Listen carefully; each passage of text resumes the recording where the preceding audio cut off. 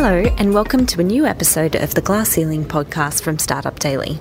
My guests on this first episode of 2019 are Ainsley Johnston and Natalie Firth, co-founders and co-CEOs of recruitment firm Think Talent. The pair founded the business in 2014 because they wanted to do something a little different in recruitment. They explained Think Talent as a marketing-led business where they help employers through digital marketing develop strong brand recognition that will future-proof them as the battle for talent gets more intense. Having started the business when they had young children, the co-founders are also focused on helping people find their nirvana or whatever blend of work-life balance they need to enjoy both. The business is now turning over $3 million, working with clients including Medibank, ASOP, David Jones and Cricket Australia. I had a chat with Natalie and Ainsley about the launch and growth of the business, how they develop their approach, and how they're helping to prepare both employers and job seekers for the future of work. Have a listen.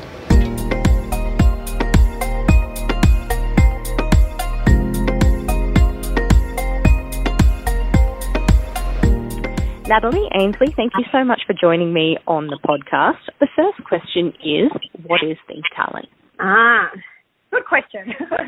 It's Ainsley here. Look, Think Talent, if you look at it high level, it's a recruitment business. We operate primarily in the executive space, but we've set up our business to move with the market, and I've started using a Venn diagram lately to explain our offering. And Natalie laughs at me because she's getting really sick of hearing it. But it explains things quite well. So our three offerings focus on, we've got an innovation and technology offering. We have a customer and communications, which is everything marketing. And we also have a people and culture practice. But where we really focus, and I think our point of difference is that little bit that overlaps in between, which is bringing ultimately people a customer proposition to market enabled by technology. So we understand that businesses are moving towards the future of work and really everything is becoming technology driven. But if you look at the behaviours suited to the future of work, and we've done a lot of research into this, you really need to focus on the people side of things, the behaviours, and also really what your customers want. So the Think Talent way is really assessing people for organisations in line with three key behaviours, and that's looking at empathy, growth mindset, their ability to develop, and also accountability, which is an individual purpose linked to an organisational purpose. And we feel if all of those things are right and we align with the business that we're recruiting for and we can draw on the skill sets in each of those three areas, then we've got people who will help businesses grow and develop. So that's what we do. Not really a straight answer, but I feel like it has to be explained in most instances because we are a bit different to, I think, the generic recruitment businesses out there. So. On that, I think a lot of people, their idea of recruiters or the stereotypical recruiter might be, someone sliding into their LinkedIn messages with a generic sort of message. So how did you come up with the idea for this approach and decide that it was something that you really wanted to pursue? To be honest, it happened really organically. It's not like we set out to, we knew we were different. Ainsley and I had both worked in-house recruitment, so we'd procured our own services for a number of years. And so we knew we had something different to offer. But at the start, we didn't know it was this, if that makes sense. It's evolved organically over the years. And I think really for us, what we noticed when we were procuring recruitment services is, ironically, the human element, the people element's really been lost in recruitment, and it's become quite transactional. Now, that's a really stereotypical thing to say, and there are some agencies out there that do it really well. But, there's a lot that don't, to be honest with you. And I think that they've really lost that human touch and they forget that we're dealing with people. At the end of the day, when someone's looking for a job, it's one of the most important things that they'll do in their lives. And we want to treat people with respect and with values. And so everything we do, centres back to that. Treating people with, I guess, the integrity they deserve, and it's evolved from there. Yeah. And the other thing I'd probably add to that is, because we are a marketing-led business, so Natalie and I set up the business going, okay, well, we want to be on trend and we want to be with the market. And when we started looking at the market, this phenomenon around the future of work started to emerge. And I think because we are agile in our approach and we've always decided that we want to be flexible to follow a trend and explore an opportunity, we started looking into it. And that's what happened. We started realising that things were changing in the workforce. Businesses needed to be more agile, work faster. It was causing some levels of stress and opportunity for people. And how do we unpick that? How do we help people transition towards the future of work? So that human element was also around supporting companies to transition, but also supporting people to transition. And that's where it kind of emerged, and we started to look for opportunities in that area. And I know that you sort of came up with the idea for the business and decided to launch it when you both had quite young children. So what was the process of actually getting it up and running like at that time? It was a little bit crazy. So I was actually pregnant with my second child when we opened doors, and Ainsley and I both had 1-year-olds. So it was. I actually look at my daughter now, who's my youngest daughter, who's about to turn 4, same age as the business. Watching her grow, it's like, you know, at the start, you know, in nappies and crying, which is about what we were as a business, and then you start to find your way, and you know, when you start walking, and now as a 4-year-old, and the business is actually, you know, we're 5 this year, a little bit more fully functioning. But the story is that Ainsley and I, we've known each other for a long time. We worked together in different iterations, both in agency and procuring each other's services when we were in-house. And we both had our daughters within a month of each other. So we used to catch up while we were on maternity leave and sort of talk about, you know, how do you maintain your career? And I guess the status and level that you've worked really hard to get to, while still balancing being a mum and raising a family. And it's not easy, and anyone who's done that, which lots of people know that. So really the idea evolved, I guess, one day over a glass of wine while we had our little babies in the baby capsule, and Ainsley was talking to me actually about her story about going back to work. I'd already returned at that point. And I actually said to Ainsley, why don't you start a business? You've always wanted to do it. You've always spoken to me about doing it.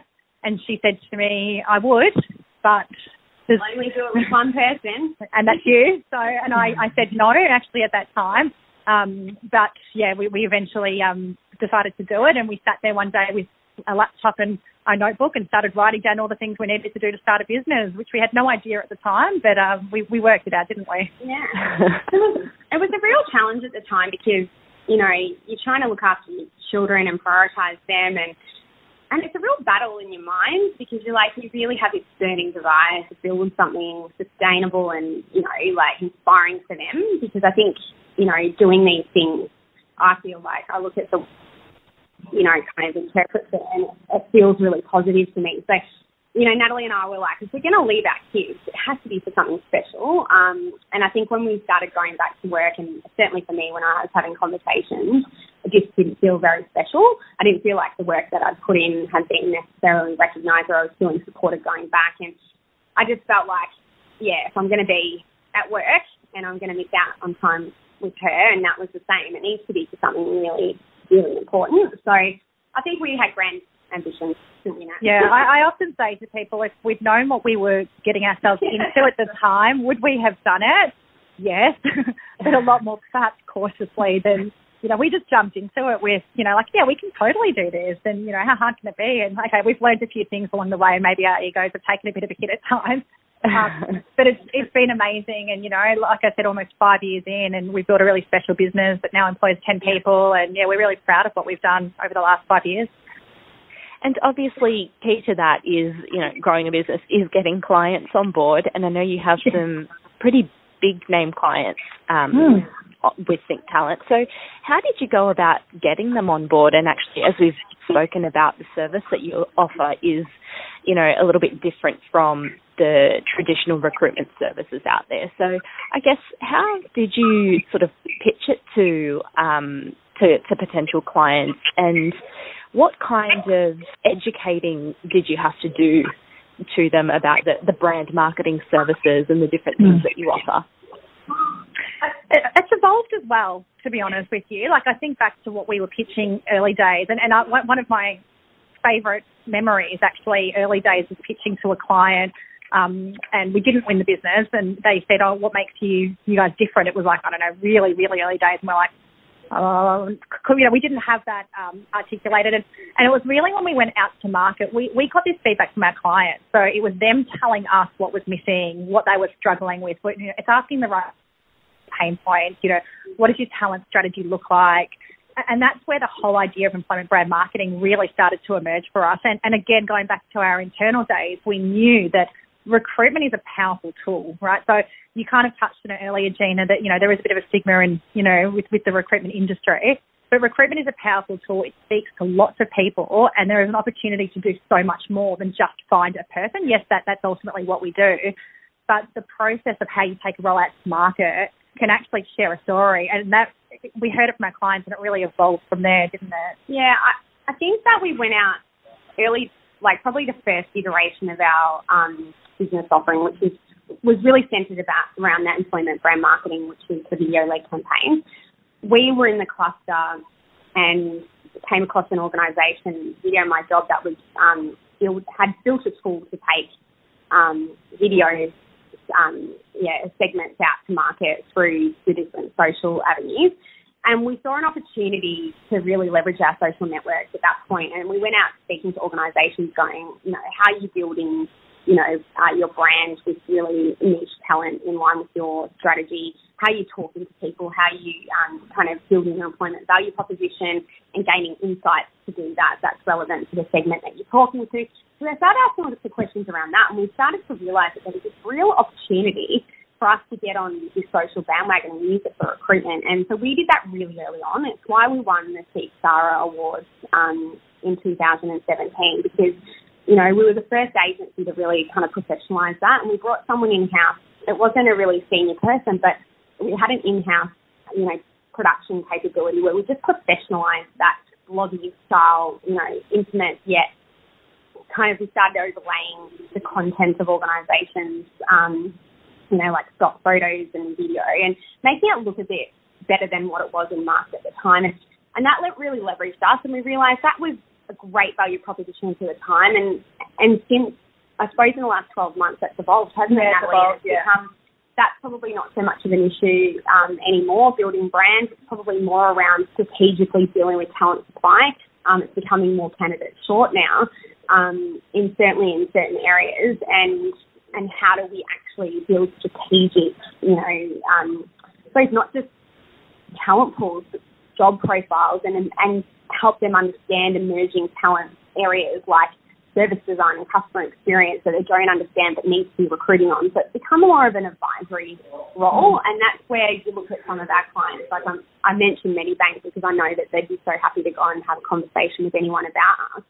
We've got a really deep strategic relationship with them because they know they get those insights from market ahead of the curve, which helps them sort of, I think, gain positioning within market. And we have a partnership arrangement with them from a recruitment point of view where there's a high level of trust there. So I think that we realised early days that what the market had to offer was a bit of a, I don't want to be rude, but it was a bit of a boys club, and it was very staid and quiet recruitment.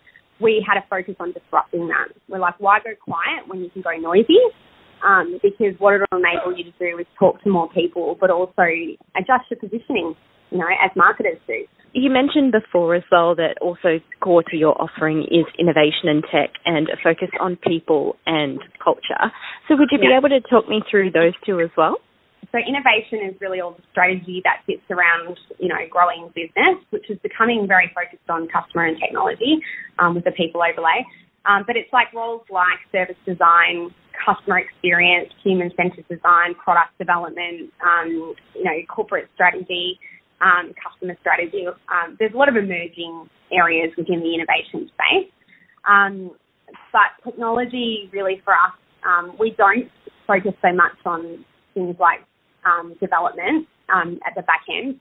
We focus more on the people that need to engage with the business or the customer in the technology side of the world. So a lot of the work that we do is around product development, your agile, project and program managers, people who are leading, I suppose, requirements gathering across the business or human-centered design practices. So and engaging those really technical resources to meet a business strategy. So that's kind of where we sit. But that's a real mix of permanent and, interim solutions, because businesses don't always need that skill set for a long period of time. It might be bringing something in strategic. And on the people and culture side, people and culture is really focused on all the roles that you'd see that fit in traditional HR. But we've seen a really big push. Organisations are moving towards what we consider as people innovation, and it's really bringing in HR business partners who have a better knowledge of things like technology and marketing and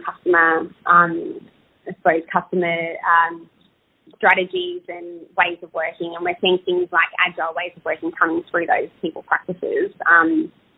So even people moving from marketing into HR has become a real trend as well. Like this whole idea of, your employee experience should match your customer experience and EVP and CVP coming together. So you're starting to see it's difficult sometimes for us to explain the three areas, and that's why the Venn diagram does work as much as I hate to admit it, because they're starting to blend together, and we're seeing like there are roles that we recruit now that literally didn't exist. I'm talking even 2 years ago. So that's how fast it's evolving. And so for us it's like, okay, well yes, we've got these three distinct areas, and that's how we set up the business. But really, there's so much that sits in that little overlap section. Speaking of how, the landscape has evolved since you started the business, how have you seen, I guess, what job seekers or candidates want from a job sort of change or evolve? It's really, there's so many, that's a big question, and there's so many bits to it in terms of what job seekers want. But, definitely what we're seeing, particularly, I guess, with, the younger generation is more meaningful work. So, who they work for, connecting to the company's value and purpose is really important to them. Wanting to do something that has an impact on something meaningful, whether it's environment or whether,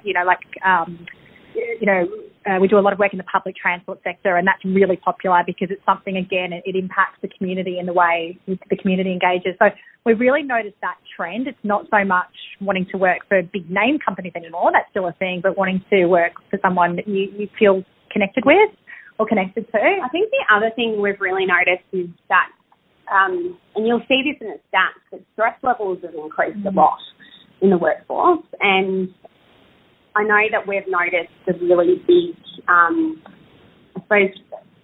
a drive of people coming to us that are really looking for some level of balance in their work, being able to prioritise their family and their work. And you might notice if you look at our website, we talk about this find your nirvana, and it's this balance, and people really connect with that. Like, it's funny, we created that at one point thinking, it sounds a bit flashy, is anyone really going to connect with it? But the amount of people that approach us through looking at our website who contact us and say, I noticed you talk about this nirvana, I want to talk to you about what that looks like for me. And it's kind of almost like a personalised approach where they're like, what I need to do is balance, my family interests with my career interests, and it's like this pie of, sort of priorities that it's different. Whereas I think years ago, it used to be that it was okay for your career to be the number one priority. It was actually probably expected, and then everything else had to sit behind that. But it's not like that anymore. And it comes back to those behaviour pieces that we feel like are really important to the future of work, because if organisations don't consider that these things are important, or don't concern themselves with managing people's stress because everything's moving so much quicker and at pace, then it'll become a problem, and that's where we've become a real advocate for the candidate through our work. And have you seen employers or companies start to understand that and take that on board? Definitely. Yeah. Especially the more progressive organisations like a Medibank, wellbeing. Wellbeing, we talk about these things and they've been around for a long time, so it's nothing new, but it is really becoming, it's like, say, for example, work-life balance. It's not even really a question anymore. It's expected from a candidate point of view. Like, you think from a technology point of view, you're on all the time. You've got emails on your phone, you're always accessible. So that idea that, you need to be able to leave early to pick, and it doesn't have to be around kids, right? Pick your kids up from school, but it might be because you want to do your yoga on 5 o'clock on a Wednesday night, and that's really important to you and to your well-being. And companies are really starting to notice that and build that in. So definitely there's been a trend towards that. That's why you're seeing roles like head of employee experience being created and things, because they are looking at the touch points along the way. I'd say, though, there is only a few that genuinely think about the impact that the work and being on 24/7 actually has on people, though. So it's easy to say offer flexibility because you're on your phone 24/7, but that's been creating a lot of stress and a lack of downtime for people. So the ones that kind of go that step further, like a Medibank, they really think about this, is what should your off time be, you know? And when should you be switching off, and what does switching off mean? What does it mean? And what's its link to creativity and innovation? Because there's a very strong link between growth mindset and, stress. So those are the sort of things that I think that are really starting to get unpacked now, but I think that fits with a few organisations, doesn't it? Got a long way to go. You know that saying, you always have your best idea when you're in the shower? You know, that whole, and that's because you can't do anything, right? So you're thinking, you've actually got that time to stand there and to think.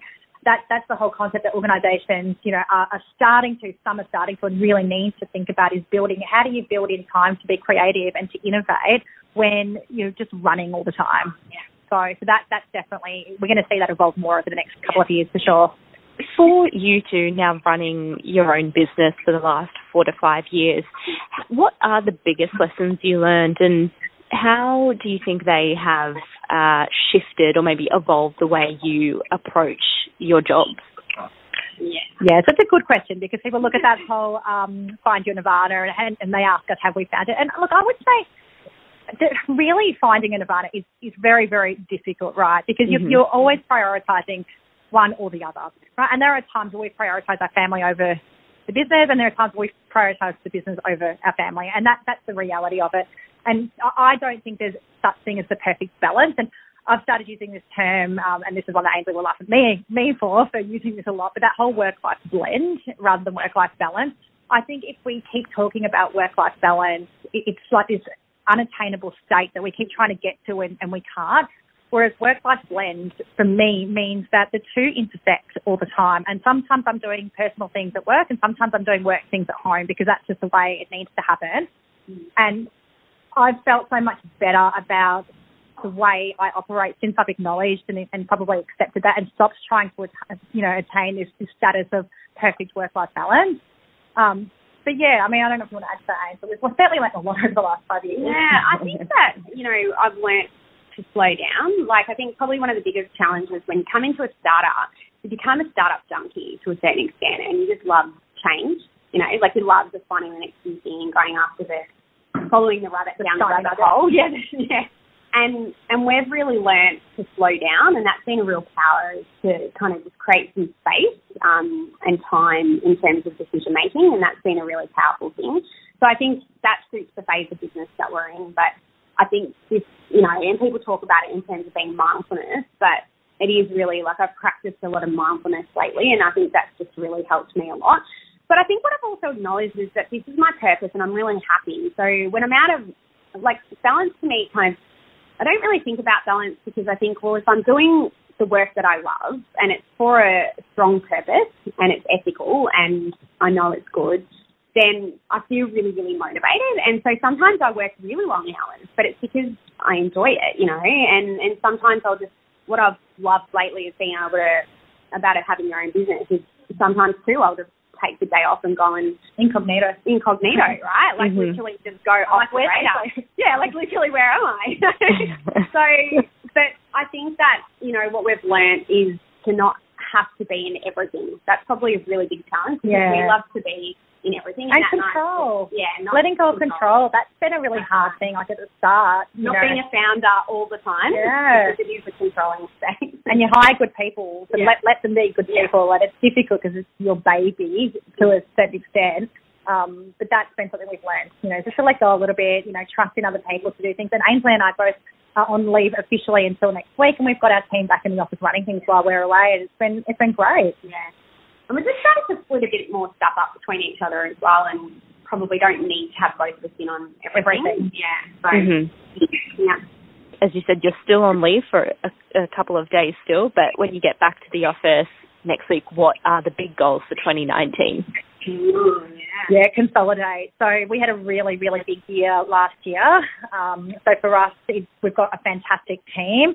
Ainsley and I, like she mentioned, are great at taking on new things and wanting to, start new divisions and do all sorts of things. But this year for us is a year of consolidation, really making sure that we get, the team that we've got who are wonderful in a really great place, grow a little bit from a staffing point of view, and definitely go after a little bit more market share in Melbourne. I think we've got like a real opportunity to, look, I think based on the people we've got in the building, there's one that we've got in mind at the moment for our tech practice, but based on what we've got right now, we can double our business revenue-wise. Yeah.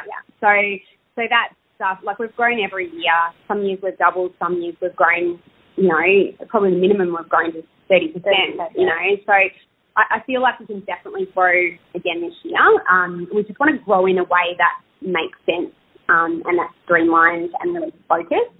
So now it's probably about getting also all of our service lines across all of our accounts.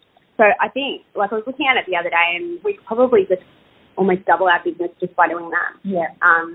So I think that's the power of kind of killing a few things and being laser focused. Getting the distractions out of the way.